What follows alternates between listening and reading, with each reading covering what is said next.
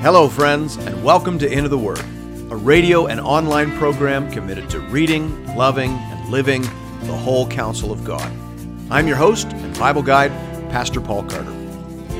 Your word is a lamp unto my feet.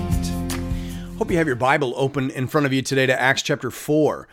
Throughout Luke's narrative, the main group of people opposed to the Christian church would be the Sadducees, the small group of ruling priestly families presided over by Annas and Caiaphas. We tend to forget that. We think of the Pharisees as being the major opponents, and they were in the lifetime of Jesus. And then we think of the Romans as major persecutors, and they were too in the latter years of Paul's life and Peter's life. But for most of this in-between time, the time covered by the book of Acts, it's actually the Sadducees who appear most persistent in their efforts to stifle the witness of the church. The Sadducees viewed the apostles as heretics and rabble-rousers. The Sadducees believed that the Messianic age had begun back in the Maccabean period, so they weren't looking for a Messiah, and they didn't believe in the resurrection of the dead, so they had a major quarrel with the central claim of the Christian faith. They wanted the apostles to shut up, and they wanted them to go away. But of course they didn't. They preached Christ crucified and raised from the dead, and so they found themselves at odds with the rulers of their day. We pick up the story at verse 1. Hear now the word of the Lord. And as they were speaking to the people, the priests and the captain of the temple and the Sadducees came upon them, greatly annoyed, because they were teaching the people and proclaiming in Jesus the resurrection from the dead. And they arrested them and put them in custody until the next day, for it was already evening. But many of those who had heard the word believed, and the number of the men came to about 5,000. Notice that pattern. Many people heard the word and believed, and then were counted.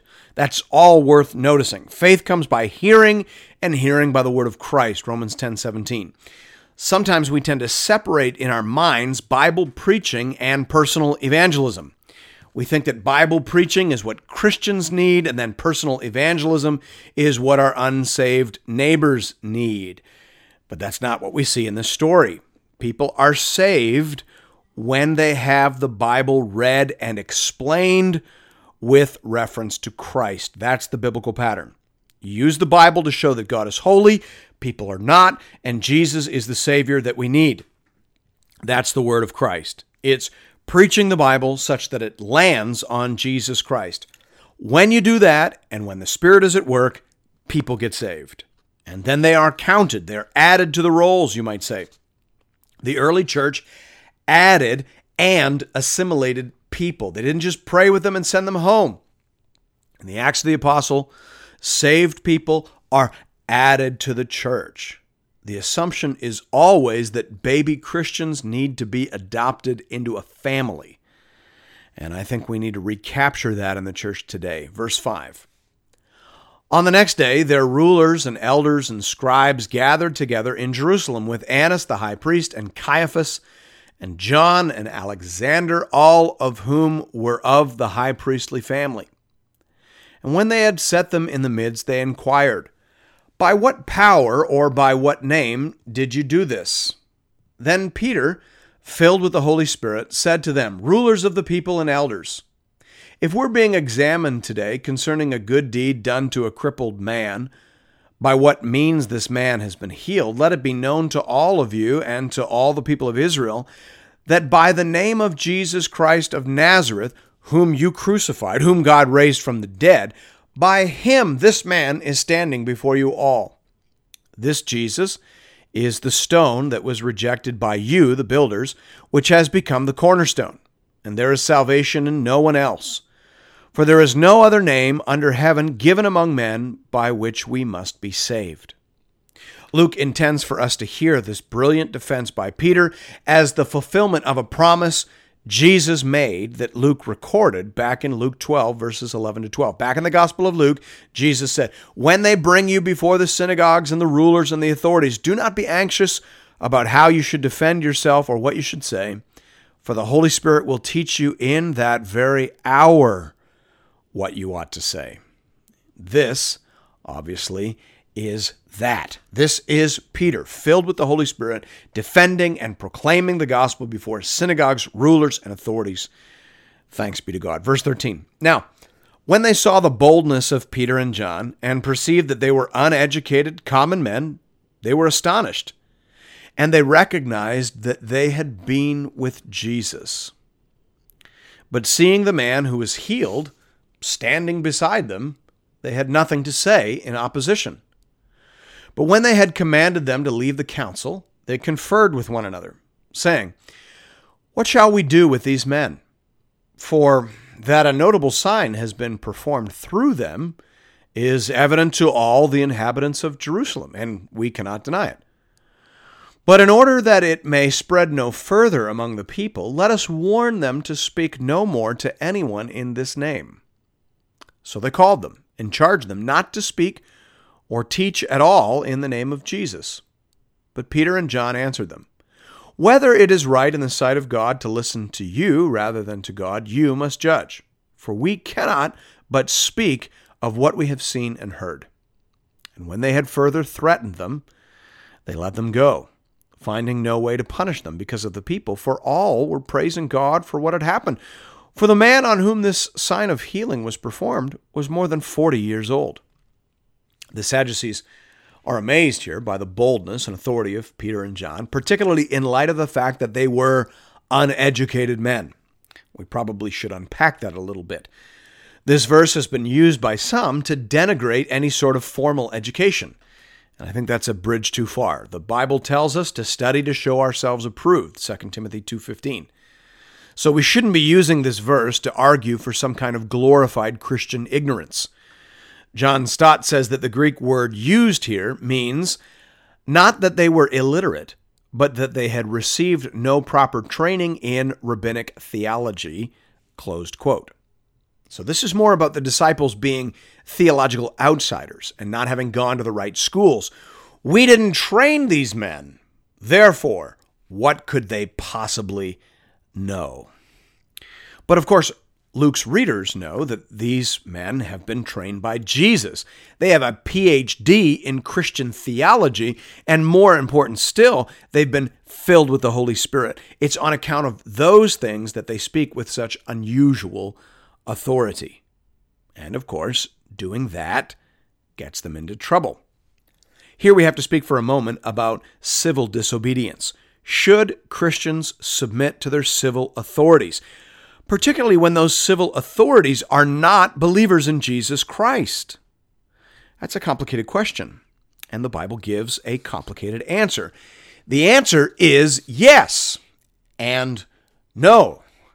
The yes comes from Romans 13, 1-2, which says, "Let every person be subject to the governing authorities, for there is no authority except from God, and those that exist have been instituted by God. Therefore, whoever resists the authorities resists what God has appointed, and those who resist will incur judgment." Now, of course, that doesn't apply only to Christian governing authorities. When the Apostle Paul wrote that, Nero was Caesar of Rome. It would be difficult to think of a ruler more hostile to Christianity than Nero, and yet Paul says that we are to submit to our governing authorities. He goes on to say that the king does not bear the sword in vain. He has been given extraordinary authority in order to maintain order and to punish evil doers. You get the whole doctrine in Romans 13, 1-7. So, should Christians obey their governmental authorities? Answer, yes. There's our general principle. Obey your civil authorities. And whoever resists those authorities resists God. But this story in Acts 4 gives us our reasonable exception. I. Howard Marshall puts it this way: the church cannot obey orders to give up its most characteristic activity, witness to the risen Lord, although it must be prepared to pay the price of its refusal to keep quiet, closed quote. So that's what I mean when I say that the answer to this question is complicated. Should you obey your governmental authorities? Yes and no. Yes, in just about every conceivable scenario. No, if they ask you to stop preaching the gospel of Jesus Christ. As Peter said, we cannot but speak of what we have seen and heard. That we are going to have to keep doing whether Caesar likes it or not. But if Caesar doesn't like it, then we have to be prepared to pay the price. Verse 23. When they were released, they went to their friends and reported what the chief priests and the elders had said to them. And when they heard it, they lifted their voices together to God and said, Sovereign Lord, who made the heaven and the earth and the sea and everything in them, who through the mouth of our father David, your servant, said by the Holy Spirit, why did the Gentiles rage and the peoples plot in vain? The kings of the earth set themselves, and the rulers were gathered together against the Lord and against his anointed. For truly in this city there were gathered together against your holy servant Jesus, whom you appointed, both Herod and Pontius Pilate, along with the Gentiles and the people of Israel, to do whatever your hand and your plan had predestined to take place. And now, Lord, look upon their threats, and grant to your servants to continue to speak your word with all boldness, while you stretch out your hand to heal, and signs and wonders are performed through the name of your holy servant, Jesus. And when they had prayed, the place in which they were gathered together was shaken, and they were all filled with the Holy Spirit, and continued to speak the word of God with boldness. Now, it's very interesting to observe how the apostle processes the first experience of official persecution.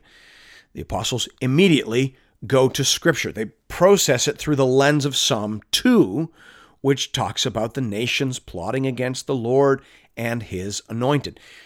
But what's interesting is that the plotters in this case were not the nations, they were Jews. More than that, they were the leaders of the Jews. I. Howard Marshall says again, helpfully here, the inclusion of Israel among the foes of the Messiah marks the beginning of the Christian understanding that insofar as the people of Israel reject the Messiah, they cease to be the Lord's people and can be ranked with unbelieving Gentiles. Now, this isn't replacement theology, the idea that the church replaces Israel. It is simply the understanding that natural branches can be broken off and wild branches can be grafted on. And it is unbelief that moves people, even Jews, and places them among the nations. Jesus is now the dividing line. If you are with Jesus, then you are the Israel of God. If you are opposed to Jesus, then you are of the nations. Jesus is functioning as a sort of division, just as he said that he would. We should also note the eagerness of the apostles for further signs and wonders. They understood these things as aiding them in their gospel witness. It wasn't so much the healings in and of themselves. It was the added emphasis and effectiveness in their preaching that came about as a result. The early church was certainly not addicted to miracles, but they understood that such things could be useful in penetrating the apathy and indifference of men and women to the saving gospel of Jesus Christ. That's an interesting perspective. Notice finally that these people were all believers, and yet the story concludes with these words. When they had prayed, the place in which they were gathered together was shaken, and they were all filled with the Holy Spirit, and continued to speak the word of God with boldness. Sometimes people are concerned when believers talk about wanting to be filled with the Holy Spirit. The Holy Spirit is a person, they say. He is either in you or not in you. Therefore, you can't have more or less of him. Well, to state the obvious, that just isn't how people talk about the Holy Spirit in the Bible. Yes, the Holy Spirit is a person, but it is just as obvious that born-again, Spirit-filled, and baptized people wanted more of him, and in response to their prayers, they received more of him. That's what the text just said. These believers, these Christians, were all subsequently filled with the Holy Spirit, with the result that they continued to speak the word of God with boldness. That, too, is worth noticing. The pattern in Acts is that the filling of the Holy Spirit is associated with powerful, bold, effective gospel speech. Sometimes, for reasons that we will speak more about later, that speech is in tongues, other languages. Human, angelic, or other, we'll get to that too. But the emphasis is on empowered speech. When the Holy Spirit comes, people speak the word of God with boldness and great effect. Thanks be to God. Verse 32. Now, the full number of those who believed were of one heart and soul, and no one said that any of the things that belonged to him was his own, but they had everything in common. And with great power the apostles were giving their testimony to the resurrection of the Lord Jesus, and great grace was upon them all. There was not a needy person among them, for as many as were owners of lands or houses sold them and brought the proceeds of what was sold and laid it at the apostles' feet, and it was distributed to each as any had need. Thus Joseph, who was also called by the apostles Barnabas, which means son of encouragement, a Levite, a native of Cyprus, sold a field that belonged to him and brought the money and laid it at the apostles' feet. The gift of the Spirit leads to empowered speech and to deep and meaningful Christian fellowship. That fellowship was characterized by unity of mind and generosity of spirit. Now, sometimes folks will appeal to this passage as if it supports a sort of Christian communism where no one owns any personal property, but that isn't what the text says. It says that when there was a need, people sold stuff and put the money at the disposal of the apostles in order to meet that need. They didn't consider their property to be their own. And yet it was. The point is their mental disposition towards the property. They held it loosely. They considered it at the disposal of any who had need. Obviously, they owned things if they were selling things as needs arose. The point is they were generous in spirit. They were compelled to give. They were overwhelmed with gratitude and generosity for what God had given to them. They cared for each other, and there was not a needy person among them. Just note that too. We don't want to spend so much time saying what it isn't saying that we don't see what it is saying. It doesn't say they sold all their stuff, but it does say that they gave liberally and with great generosity. And it says specifically that this charity was directed towards the needy among them. I think that needs to be said too. This was spontaneous, yes, but it was also strategic. They were trying to build that city on a hill, that compelling alternative, that light to the nations.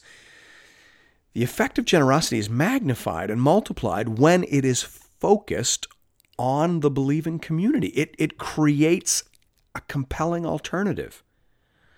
Now, that isn't selfish, because the doors of this community are always open. We want people to see that it is better in here, and they should come in through the door that is Christ.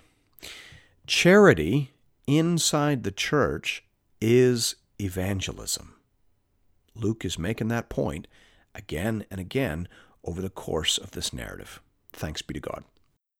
And thank you for listening to Into the Word. If you're interested in additional resources, you can find those over at the website at www.intotheword.ca.